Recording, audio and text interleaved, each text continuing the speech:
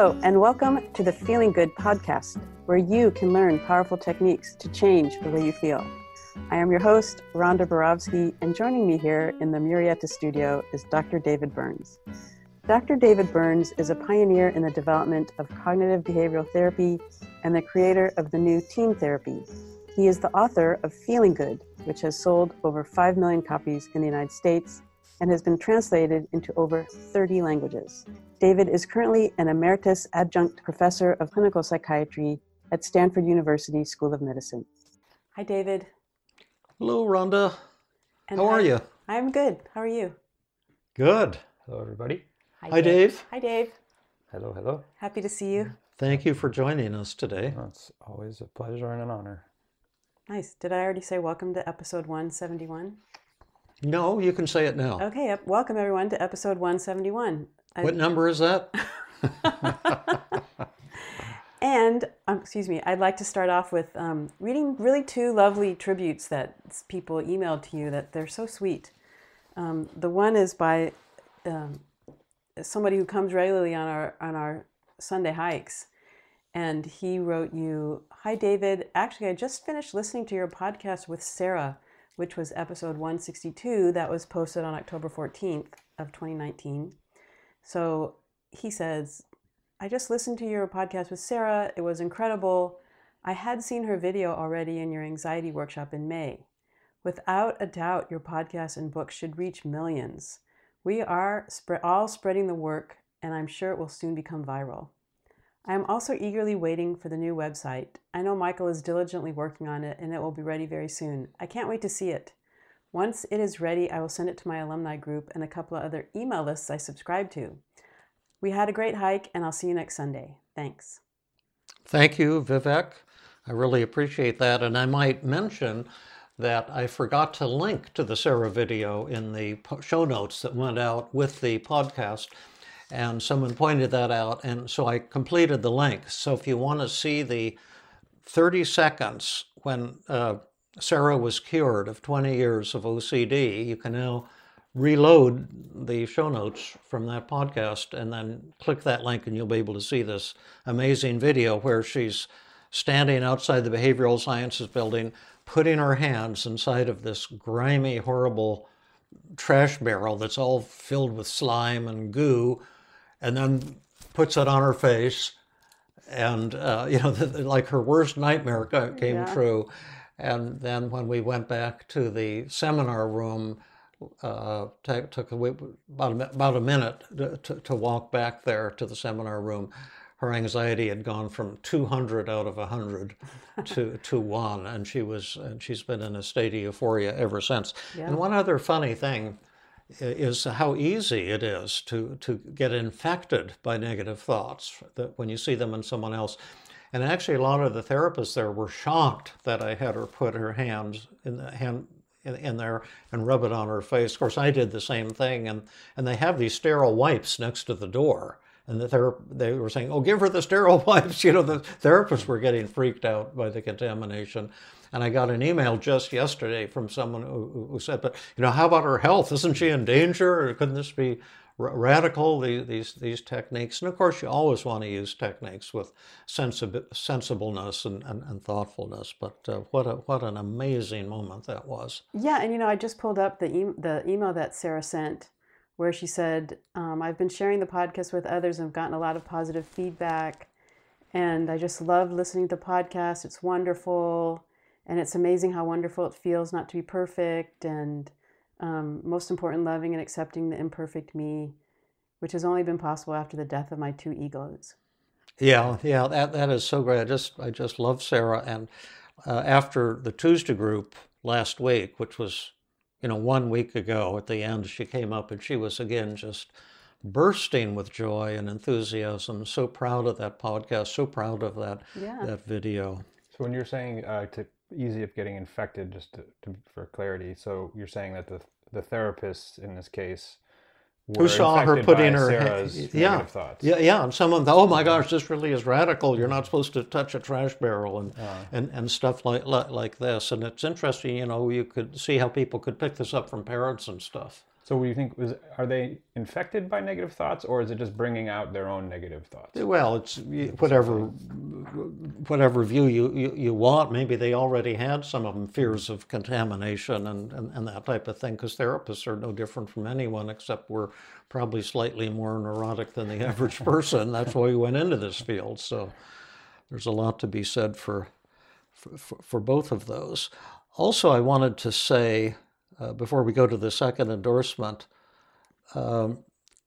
since this is December 16th, see, it's not December 16th yet, but you folks will hear this on December 16th. So would it be appropriate to say, happy holidays to people? I think so, absolutely. We've got Rosh Hashanah coming up. Is that? No. Is that in September? That's past. We have Hanukkah. Yeah, Hanukkah. We've got Hanukkah, and we've got Christmas, and probably other ones too. I think most religions have something happening around, There's a Kwanzaa celebration at the end of the month. Yeah. So happy holidays Nice. For everyone too. Great. So here's your next one. It's kind of short, and it came through on YouTube, and someone wrote, "Your channel is a golden mine. I'm reading your book, which is mind-blowing. Thank you so much." And what was that person's name? Bert. Bert. Thank you for that, Bert. And thank you, all of you. I'm getting, actually, multiple endorsements, unsolicited, every day from people who say the book Feeling Good was great, or helped them change their life, that the podcasts are saving their lives. If you're a therapist, recommend the Feeling Good podcast to your patients. It's free of charge and may very well accelerate their recovery. And I also want to announce that 1 week ago, not December 16th, but today, which is still in, a couple months before that, this is in October, but I had a contract for Feeling Good, but I had to submit the book to see if they really want it. The updated version? Well, they'd only seen 2 chapters when they signed the contract. Wow. And then they had the right to reject it. Oh. And PESI, P-E-S-I, is the publisher. So even though they signed a contract and... Well, they saw 2 chapters in the table of contents, and they made a bid for it based on that. That's the way I set it up. But then they had the option to reject it and get their deposit back if they didn't like it. So I sent it to them last Tuesday, just said, well, it's more or less done now, just get it over with. And then I got an email from Linda Jackson, who's the publisher at PESI, and it was just the sweetest thing in the world. She said she'd read it already. She's totally in love with it. She said, you have a beautiful writing style, and they're very excited to get on with the editing and the marketing. They're working with a New York PR firm who they think they're going to use. And also, they're going to have 2 editors get into a competition, and they'll each edit a portion. And then we're going to decide which is the most suitable, the most impressive editing. So it's how do you feel about your work being edited by other people? Very much good if they're a good editor, because like my daughter was a great editor, my wife is a great editor, and occasionally I've had great editors who can take. See, my writing tends to be a little overwritten because I just have so much to say, and I think it's all worth its weight in gold, and other people have a limited attention span. And so a good editor can take out up to 40% of what's already tightly written without losing anything. And then it just becomes more beautiful and more powerful and more to the point. And so I love that kind of editor, but they've got to be skillful because you don't want them to be cutting your fingers off. Right. That's scary. But the editing is another high art form. And my daughter is not available anymore. She's a full-time mom, and she's got her hands full with stuff. But she edited Feeling Good together and When Panic Attacks, and she was just great to work with. My wife was great to work with. But do you like the writing process? I love it. That's why I write all the time. I run down here, and I love answering emails. I'm saying that's one of the reasons I'm so rushed all the time is people will send me, who I've never heard of, will send me some question, and I just fall in love with the fact that they're asking me this question, and it's a good question, and then I'll get involved in often fairly extensive dialogues with people, and it's very time-consuming, but it's rewarding to me. That's neat. My father was a minister, and I don't know if you know what a church bulletin is, but every Sunday you go to church and you get the bulletin with the title of the sermon and announcements. And I always admired the fact that he had these short little announcements that were so pithy and so well written. And I always thought, boy, I wish I could learn to write like that. And then I work at my writing like jogging, but I don't have to push myself to do it because it's just fun. It's really fun. That's neat. Yeah. Well, this episode we're going to do another Ask David, where you answer questions that people have emailed to you, and we have about 5 questions. Is it possible to treat burnout? Can negative feelings make physical pain worse? Does emotional trauma cause brain damage? Do you have to have a good cry when something traumatic happens? And why does avoidance make anxiety worse? So let's start with the first one. This is from a listener named Elizabeth. And I might add that Elizabeth is from Sweden. Nice. Since I am 100% Swedish, I always get excited when I hear from someone from Sweden. I think we have 2 people been sending questions recently from Sweden. Nice. And she writes to you, "Hi, David. I've been listening to your podcast for a while now, and it has helped and has encouraged me and made me feel less alone. Thank you for your work and sharing your podcast with us. My situation now is very much defined by my burnout syndrome." In parentheses, she writes, "A medical diagnosis in Sweden, not sure about the US. And or depression. From what I've learned, there is no evidence of CBT as a treatment for burnout. Really nothing other than adaptations at your workplace. What triggered me to, quote, hit the wall, unquote, was studying too hard and not giving my body and mind time to recover. Do you have any thoughts on burnout and effective treatment of it? I feel I have made huge progress in the underlying reasons to my burnout, like perfectionism, performance-based self-esteem, figuring out how I want my life to be, who I am, etc. Although that last one is a big one. All this with the help of CBT and other sorts of therapy. What remains is mental fatigue, on and off anxiety, not being able to focus, and hardly any mental or emotional resilience. Through healthcare, you're basically treated for depression, the treatment being antidepressants. I've been on sick leave full-time for over 4 years now. I'm in my late 20s, and I am constantly frustrated, sad, and feeling stuck. I want to get going towards this life I now know that I want, but I don't seem to get any better. I eat and sleep well, and I exercise. I realize this could be a complete medical question, but really nobody seems to know anything about burnout. It's a long question, but hey ho, I would be grateful for any thoughts you might have. Thanks again. Sincerely, Elizabeth. Right. Well, I love this question, and I might say I got a review article from the brain researcher Mark Noble, who we've been working with, and he found a tremendous new article by Irving Kirsch and other world-renowned scientists reviewing the whole literature, everything that's ever been published on antidepressants in the world literature in any language. And they've come to the conclusion that there's no evidence at all that the chemicals called antidepressants have meaningful antidepressant effects. And they've also come for the first time to the recommendation that these chemicals should not be prescribed for people with major depressive disorder. And I'll try to remember to link that in the show notes. If you go to feelinggood.com and you can listen to the Feeling Good podcast on my website, or you can sign up on the website and you'll get email notification every time there's a podcast, and then you get all the show notes. And so I'll add that. Yeah, I read that article because he sent it to me too, or maybe sent it to a whole group. And he, what I recall from the article, in addition that the antidepressant medication doesn't work, is that there's tremendous side effects. Yeah. That are damaging to people. Yeah, and I'm not telling people to go off your antidepressants. You only do that or whatever in conjunction with your medical doctor. And they do have a placebo effect, so people can take them and feel better. But had they been prescribed a placebo, they would have gotten the same effect. And it's kind of discouraging for people who have a strong belief in these kind of medications. And some psychiatric medications are life-saving. I'm not against all psychiatric medications. But at any rate, coming to your interesting question, there's actually no such thing as burnout. What does it? That's just a buzzword, and buzzwords are, they get popular. Oh, I'm burned out.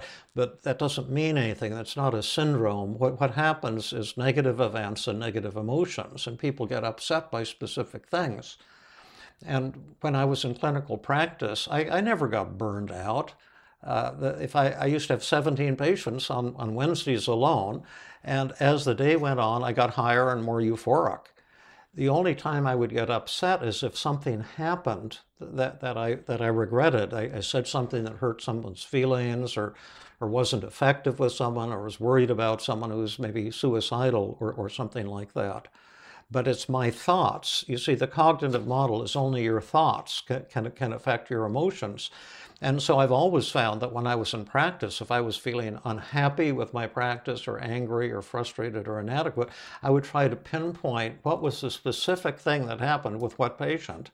And then how can I solve this problem or change my thinking about this patient?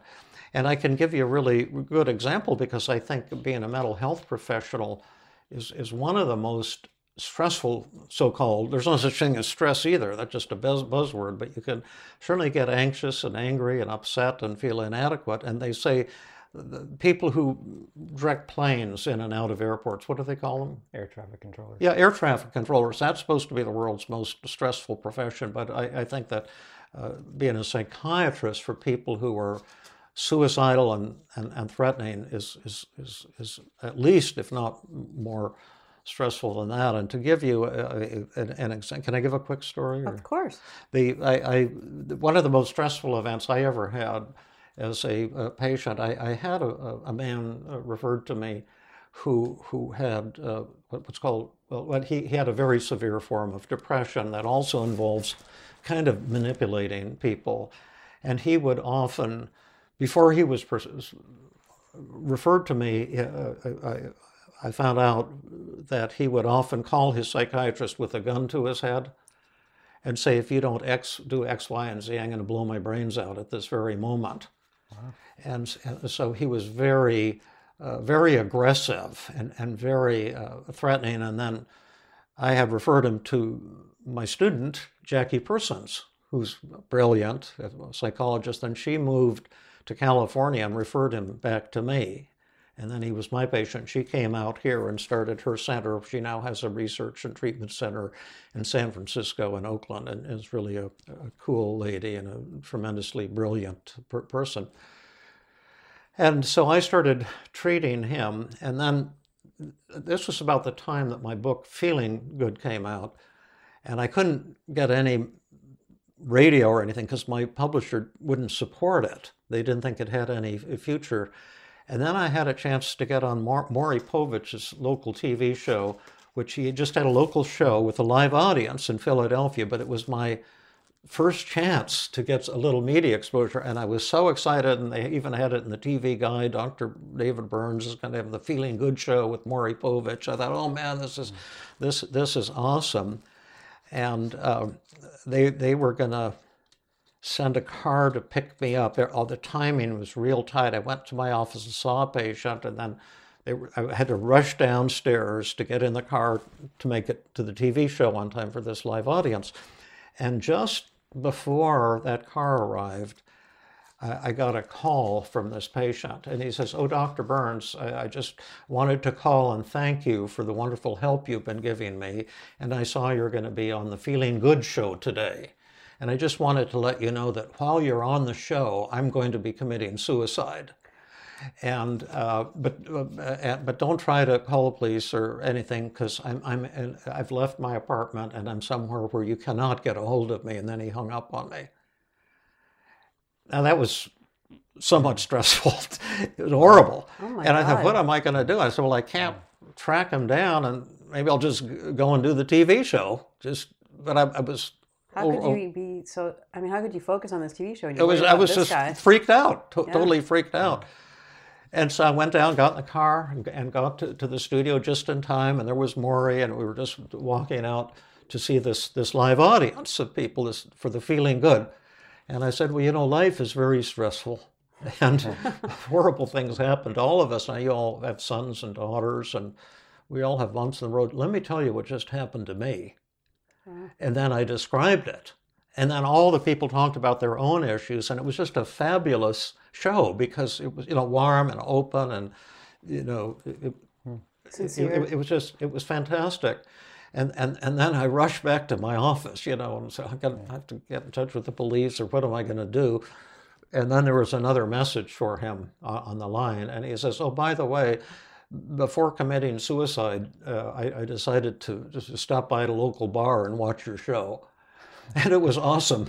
And I think I'd like to come in for an appointment later this afternoon if you've got an opening. So he came in and we had a great session. But again, it's only specific things that happen. But are you saying that someone else that could have happened to might take that incident and say, oh, I get this phone call on the way to a TV show that someone is going to kill themselves immediately and there's nothing I can do, and their thoughts about it or their emotional reaction would lead them to say, I am so burnt out, I can't do this job anymore. But what they're really saying, I'm angry, I'm ticked off at this patient, I feel inadequate, I feel guilty, I feel ashamed, and I'm no good, and life is no good. You're giving yourself these distorted messages, and that's what we can deal with so beautifully in team CBT, as well as the cognitive therapy, the less effective but also pretty good cognitive therapy we had before that. And so when you feel burned out, you want to pull out a daily mood log, and what is the event? What are your feelings? What are your negative thoughts? What are the distortions in them? And that type of thing. And I have found anytime I'm upset, it's always something specific. And when I work on my own negative thoughts or find a plan to solve whatever problem's bugging me, then I feel happy again. So it's a positive message here for fellow Swede Elizabeth. Mm-hmm. So she said she's been on sick leave for 4 years. So, that's so sad to hear, because she sounds like such a tremendous person. Yeah. And but that's what depression can do to you. Yeah. Well, maybe she should fly out to the Feeling Good Institute in Mountain View. And have a marathon session. Yeah, with Kevin Cornelius or Kyle Jones. They're both brilliant, and they're in the reduced fee clinic, and it would be affordable. Maybe a 2-day intensive would turn her life around, and then she could meet her fellow Swede, Dr. Burns, too.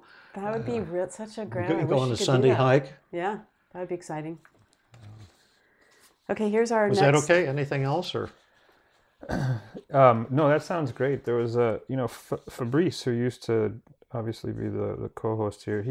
He sent a quote around in one of his emails that was about exhaustion that kind of caught my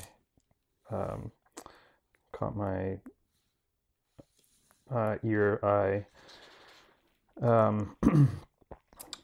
and it was basically said, I'm condensing here, but the reason, if burnout and exhaustion are the same, and they may not be. It's similar. That the antidote to exhaustion is not necessarily rest. The antidote to exhaustion is wholeheartedness. The reason you're so exhausted is that much of what you are doing you have no affection for. You're doing it because you have an abstract idea that this is what you should be doing in order to be liked. And that's a quote that... well, that's often true, too, yeah. I love Fabrice always ends his emails with some mystical quote or something. Mm-hmm. He's got some really good ones. What do you take that to mean? I mean, my sense is that sometimes, you're like you were talking before about writing. You love to come down here and write. Right? Yeah. I mean, that's wholeheartedness. Yeah. Versus the person that might not love to write and is forcing themselves to write. Yeah. And it may not be wholehearted for them. And so I guess then the question would be, can they change their thoughts around making it more wholehearted, or maybe there's just it's not something that they're genuinely connected, wholehearted about. And well, I'm not so much in moving into positive thoughts, but rather smashing negative thoughts. Yeah. And so if you have a job that you're unhappy about and you're angry and frustrated and inadequate, then I would, do a daily mood log. Just because you have a boring job, it doesn't mean, you're going to be unhappy. When I was in college, I used to do construction labor in the summer in Phoenix. where it was 110 in the shade and there was no shade. And it was like where we were working in the sun, it was like 135.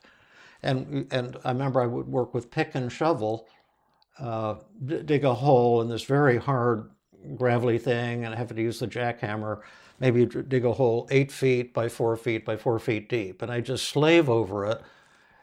And then the foreman would come by and say, you fill that back in, you did that too fast. Because they were worried about, running out of work and getting a pink slip at the end of the work at the week, which means you're laid off. And there was nothing very fancy about what we were doing. I used the broom and would, be working in the warehouse and getting all the dirt off the floor and digging, those two things. But I worked with black and Mexican laborers, and like Carmen Arbiza was this guy from Mexico that I worked with. And I just felt so honored to be doing what I was doing. And they used to tease me all the time. They said, oh, you don't know how to sweep properly. And I've tried to learn how to sweep properly. And it was some of the happiest times I ever had. But because I was just so grateful to be doing this and so filled with joy. And I thought, I'm kind of a nerd. And here I'm actually working out with construction men. And I'm kind of building my muscles a little bit. Yeah. And we'd get this high C, special C. And at every 15 minutes, we'd take a salt tablet so we wouldn't get dehydrated and faint. And then at lunch, you drink this big thing of this sweet, artificial juice that just tasted like heaven. but it's not what you're doing. It's the way you think about it. Yeah. That's a neat example. Okay, here's question number 2. Was that okay? Yeah, I think that is exactly the answer. That take a job that one might think would be exhausting, but with the right way of approaching it, it's invigorating. Yeah. Okay, ready for question number 2? Yeah. More on physical pain. Is it really true that negative feelings can make physical pain worse? Yeah, this was something I'd wanted to say in our recent podcast of a few weeks ago with David Hanscom on back pain, and he was the kind of former spinal surgeon or back surgeon who gave up doing surgery in order to treat people with talking therapy and warmth and support and communication and pinpointing the problems in their life. And I had mentioned research I did at Stanford that showed for the first time that emotional feelings like depression, anxiety, and anger have a causal effect on pain, that they make pain worse. And that on average, 50% of all the pain that chronic pain patients feel come from their emotions. And the neat thing about it is if people have severe physical pain, and it can be from a physical illness or there is no physical illness and they have physical pain, either way, if they'll overcome their negative feelings, that they'll probably get a significant reduction in physical pain, maybe a total elimination, maybe a 50% reduction, and maybe no reduction. But you've got to focus on the feelings if you want the pain to improve. That's one way of improving physical pain without pills.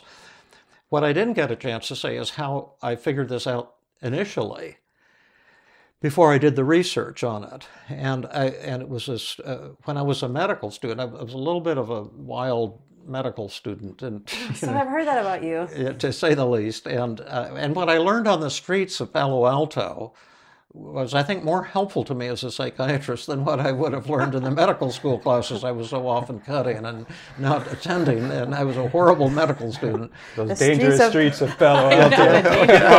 Right. Well, there was stuff. It was the hippie movement, and homes were only $2 million merry each pranksters were there. Ken Kesey, and I went to the Human Being and Golden Gate Park. Yeah. And what was that guy from Harvard? Ram Dass. Yeah, he was like, tune in, turn on, and drop out. That's what we all did, actually.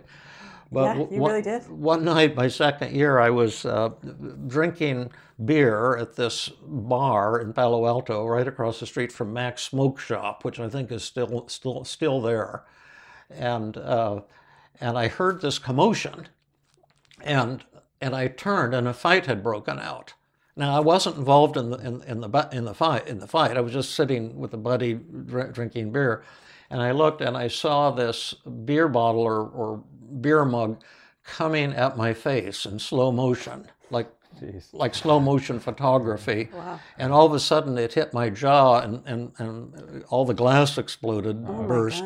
And blood started gushing out of my mouth, and I was in severe pain, and my teeth were loose. And so I ran out of the bar and got into my old VW Beetle and drove over to the Stanford emergency room and walked in and said, like, I'm a medical student, my jaw is broken, type of thing. And I was in intense pain and kind of scared and angry. And I was probably intoxicated and not very cooperative. And they got me in a bed and did an X-ray. But I was just frightened but angry, and I felt like they weren't treating me very, very well, which I'm sure was just my own, aggressive behavior. But then they finally got a plastic surgeon to come and check me out, and he says, now David, I've looked at your X-rays, and your jaw is broken, and so I'm going to hospitalize you right now, and we're going to do surgery in the morning. And I'm going to wire your jaw shut, and your jaw will be wired shut for 6 weeks or 8 weeks or something. And then I said, well, am I going to lose my teeth? And he said, well, you have several teeth in the front that are real loose, but I think they'll be okay. But after we take the wires off your jaw, then we'll send you to a dental surgeon expert guy, and he'll check out your teeth and see if they need any further work. He says, but it'll probably be okay. But then he said to me, and he says, now David, I know you're in really excruciating pain, and so I've ordered pain shots for you tonight. And you can have as many of them as you want, because I want you to be totally comfortable. Then he put his hand on my shoulder and he says, I just want you to know this is routine, and you're going to be fine. And when he said that, my pain went from 100 to 0 in an instant. And all my pain disappeared. And I never requested a single shot. And then after the surgery, I thought, gosh, maybe you better get a couple. It might be fun or something, see what it's like. So I asked for a couple that I didn't really need, just to get high. But it was amazing to me, and that was the first time I ever realized the power of not only compassion, but also the change in emotion, the effect on pain. Because it was, you say, I was angry and agitated and anxious at a very high level. And then when the emotions improved, the pain, in my case, completely disappeared, and it was mind-blowing. And then later on, I wanted to find out if this was true in general, and that's when I did the research on about 130 patients at the Stanford inpatient unit, because a lot of them were chronic pain patients. And then I saw, as I was doing the cognitive therapy groups, many of them, their pain would also completely disappear when I was making their depression and anxiety disappear. Mm-hmm. And then I did the causal modeling to see, is this a systematic real effect? And it was. When Mark Noble was here on the hike, we were talking about what actually is empathy. And it seems like you experienced a true moment of empathy from the plastic surgeon, where he offered you, compassion and love, and that helped facilitate the dropping of your pain. It was acceptance. And it was amazing. And I think, like everyone, I was probably hungry for somebody to love me and accept me. I mean, it sounds kind of ridiculous. You're drunk in an emergency room and then someone says something nice to you, but it meant a lot to me. And it taught me something. We had these 3 more fabulous questions. Maybe we should have a second Ask David podcast, because right now we're at 33 minutes, right? Right. And should we keep them short? Let's keep them short and sweet. Okay, so 2 quick commercial messages, and then we'll be out of here. One is pretty soon, and maybe we'll have the new website by the time this comes out, and Michael Simpson's going to help me with getting more followers to the website and the podcast. But right now, our best marketing is word of mouth. And so if you have friends who are therapists or patients or general public, you think they might enjoy the Feeling Good podcasts, they're totally free, helps a lot of people improve or even recover from depression and anxiety. And a lot of people have said the 5 Secrets podcast have transformed their relationships with loved ones and colleagues. So please spread the word. And then finally, my first 2020 workshop of the year will be with my incredible colleague, Dr. Jill Levitt, and it's on February 9th, 2020. It'll be, again, a one-day workshop on a Sunday, and there will be 7 CE hours credit for mental health professionals. It costs $135. And if you go to my website, feelinggood.com, you can register, and it'll be a one-day workshop on the most important topic in all of psychotherapy. It's high-speed methods to reduce resistance and boost motivation. And you'll learn how to reduce the resistance in your patients so you can get vastly faster results and vastly better outcomes and enjoy your clinical work far more, because patients who yes but you will no longer be able to resist you successfully. Fantastic. Okay, thank you so much, Dave and David, and listeners, until next time. Thanks. This has been another episode of the Feeling Good podcast. For more information, visit Dr. Burns' website at feelinggood.com, where you will find the show notes for this episode under the podcast page. You will also find archives of previous episodes and many resources for therapists and non-therapists. We welcome your comments and questions. If you want to support the show, please share the podcast with people who might benefit from it. You could also go to iTunes and leave a 5-star rating. The theme music is Gypsy Jazz in Paris, 1935, composed and performed by Brett Van Donsel. I am your host, Rhonda Borowski. We hope you enjoyed this episode. I invite you to join us next time for another episode of the Feeling Good podcast.